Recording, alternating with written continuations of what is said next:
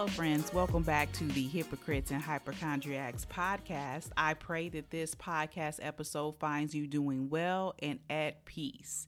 If you realize it, today is not Wednesday, our normal day, but today is Friday. And we have such a treat for you. We're going to start something new, so tune in to hear what's going on. So in today's episode, I'll have a graphic for you to see this shirt that I got from the Allison show. And the shirt says, she can't be stopped. When I first got the shirt, I was so excited just because of course, I follow Allison on Instagram and I think she's amazing. So I was excited to purchase the shirt.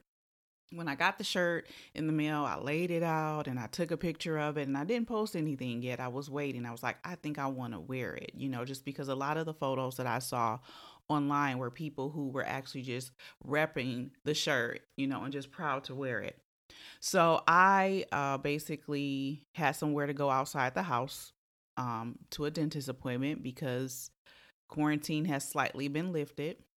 And I got my outfit together and I ironed my clothes and, got my earrings together and decided what socks and shoes I was going to wear and all that. And I get this shirt on and I instantly feel threatened by the shirt because the statement says she can't be stopped. And I said, wow, to wear this shirt means that I have to feel a certain way about myself. And I know in this society, sometimes we wear our confidence. People love to wear labels and they love to wear labels with logos on it. So people can know, hey, this is Balenciaga. Hey, this is Gucci.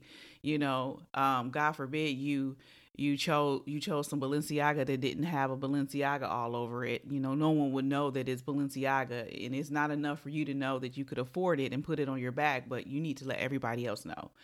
So, people wear their confidence. So with this shirt, it was different because it says she can't be stopped. And I'm thinking to myself, wow, this is powerful. This is kind of like putting on a cape and you're ready to be a superhero. Well, you think you're ready, but then you think about everything that it entails. Because for me to put that shirt on meant a whole lot. And I'm a person who loves t-shirts. Like if I go to a restaurant and it's good, I'm going to buy the t-shirt. When people say been there, done that, bought the t-shirt, that's me. I love to wear different shirts that say different cheeky sayings or just powerful statements. Years ago, on Easter, we never dressed up. We would wear jeans, and me and my husband would always specifically find a t-shirt to wear that says something powerful because Easter wasn't about the best dress. Easter was really about Jesus, but we found ourselves trying to go against the grain of what people typically do on an Easter. And so we always annually bought a shirt with a message. So I love short shirts with messages. That's the point I'm trying to make. And so this shirt had a powerful message that I was not ready to wear because when people looked at that shirt and they looked at me, they needed to see someone who was confident. And I'm going to tell you, I wasn't feeling that way. And I realized that in this society, we put on a lot of things and, we know even from this podcast, we talk a lot about true change happening from the inside out. Everything happens from the inside out. Things start from the inside out and then they manifest themselves on the outside. So what was happening on the inside of me? Why did I feel so insecure? Why did I feel like I wasn't producing enough? Why did I feel like what I was doing wasn't good enough? I think what I allowed to come in was comparison. And even though if anybody knows me, those who know me know that I am a cheerleader. Like I pay compliments. I have no problem with looking at someone shine or do great and patting them on the back. And I have no problem with pulling someone up when they're down. That's the type of person I am. So it wasn't a situation where I felt like someone else's success was coming out of my bank account. It was just saying, Antia, why aren't you good enough? And I put my whole heart into what I was doing. I mean, the effort that I put in was 100%. I didn't feel like I was representing myself. I felt like I was representing something greater. And what I allowed to come in was trying to be the greatest. And in the midst of you trying to share your fruit and trying to be relevant and trying to be accepted and trying to be greater, you can't necessarily try to be the greatest. And it's not like teamwork and collaboration isn't my favorite, but I just feel like I allowed some thoughts and some things to get inside that shouldn't have got in there. And so we've been talking about atmosphere. Our last episode talked about atmosphere and just curating the atmosphere that you have based off of the things that you allow to come in your eyes and the things that you allow yourself to hear. And so that's very important. For me, I think that the change happened when I got my focus off. So when my focus became more about people pleasing than about actually just producing the content and being consistent. Consistency is important because when those who find you, they need to find you doing well. They need to find you being about your Father's business. And it's so funny. I think right now in this instance, while I'm saying what I'm saying, I'm thinking about um, a story in the Bible where they talked about these young ladies. There was these 10 virgins, and the story, the whole purpose of the story about the 10 virgins was readiness and being prepared. And for me, sometimes my happy thought when I would think about viewers and subscribers to my podcast, I would always have this second thought that said, when they come, you'll be ready. When they come to see, you'll have content for them to consume. So I was just in the lab producing content. We learned that when the Lord stops, you stop. And what that is in reference to is when you feel like there's something, there's a word of the Lord, there's a word of wisdom, there's something that you feel like you are compelled to share with the person. And we were taught that when you are given something to share with someone, when the Lord has stopped, you must stop. And what that means is you don't have to over embellish.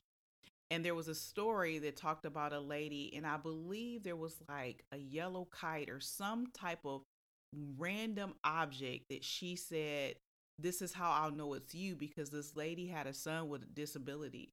And so whenever someone would give her a word from the Lord, it was always about her son. It was always about something that was obvious in her life. And so she always felt like it wasn't accurate. And so there was this guy who gave her a word, and it seemed random. And he shared what the Lord said, and he felt like that wasn't enough. And so he felt like he needed to embellish. And I may be telling that story all wrong, but those who heard the story, they know that I've just given you the gist of it. And even with myself, it's funny because as I stood at church one day, Chris, I'll just say Chris, he was kind of looking over at me, and I don't know what was going on in his head, but later on, I figured out what was going on. But to make a long story short, he basically walked over to me and was like, I don't know what this means, but all I see is apples. He says, I see Antea Appleseed. And for those of you who know me, know, of course, the Hypocrites and Hypochondriacs podcast is about apples. And apples has been something that has been a part of me for years. It all started years ago when I got a Bible study download that had something to do with apples, but it was about all these different women in the Bible that we had never heard of that did exploits. And it was really then when the Lord gave me the revelation that the apple itself isn't bad, but the apple has been given the reputation of deception when really it's about influence. And so the whole point of the Bible study was about being aware of your influence as a woman. And so we told these unknown stories about these wonderful women in the Bible. And so that was over 10 years ago. But the apples never left me. And as time progressed, I began to get more and more clear picture of what God wanted me to do in my future, but he was preparing me for it. So by the time Chris walked over to me and said it, it was confirmation that I needed to hear. Although I knew about apples, it was so random. Antea Appleseed, all I see is apple orchard. All I smell is apples. That's so random. And to be the person who received that word and you got to walk over to a person and tell them that you just see apples. But he didn't have to add any more to it. He could have just said it and left it alone. And that's exactly what he did, because it was all I needed to hear.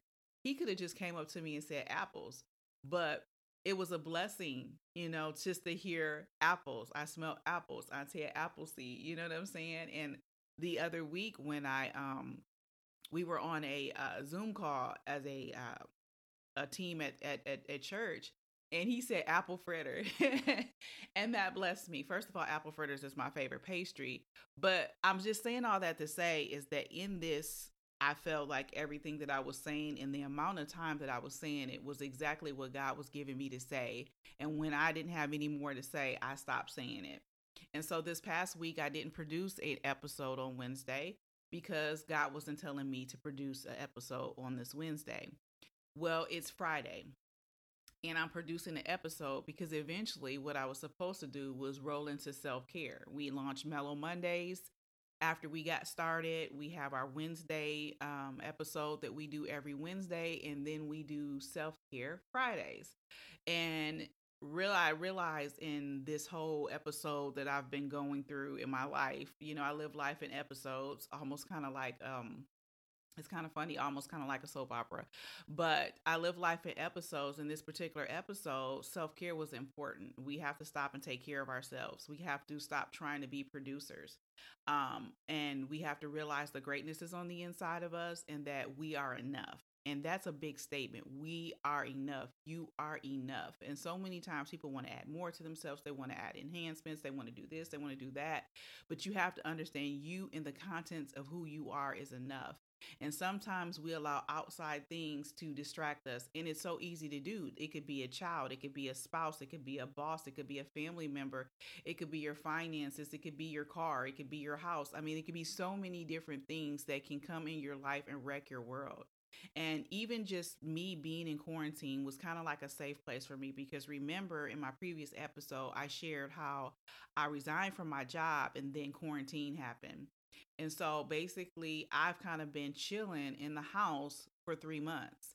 And so now I find that I don't want to go out in the world. And when I go out in the world, I'm extremely hypersensitive to the condition of the world, just in the different experiences that I've had with people and different things like that. And so we can allow those things to penetrate us. And it's not that we have to say we can't be soft. You need to be sensitive. You need to be very sensitive, but we need to also practice our resilience. And resilience really comes from knowing who you are and realizing the value that you have, and not looking for people to validate you and prop you up, but looking to yourself and to, of course, your source, which I believe the source is Jesus Christ. But what I'm saying is you have to understand that when he started you, who he finished you. And what that means that everything that you need to live the best life that you can live here on earth has already been put inside of you.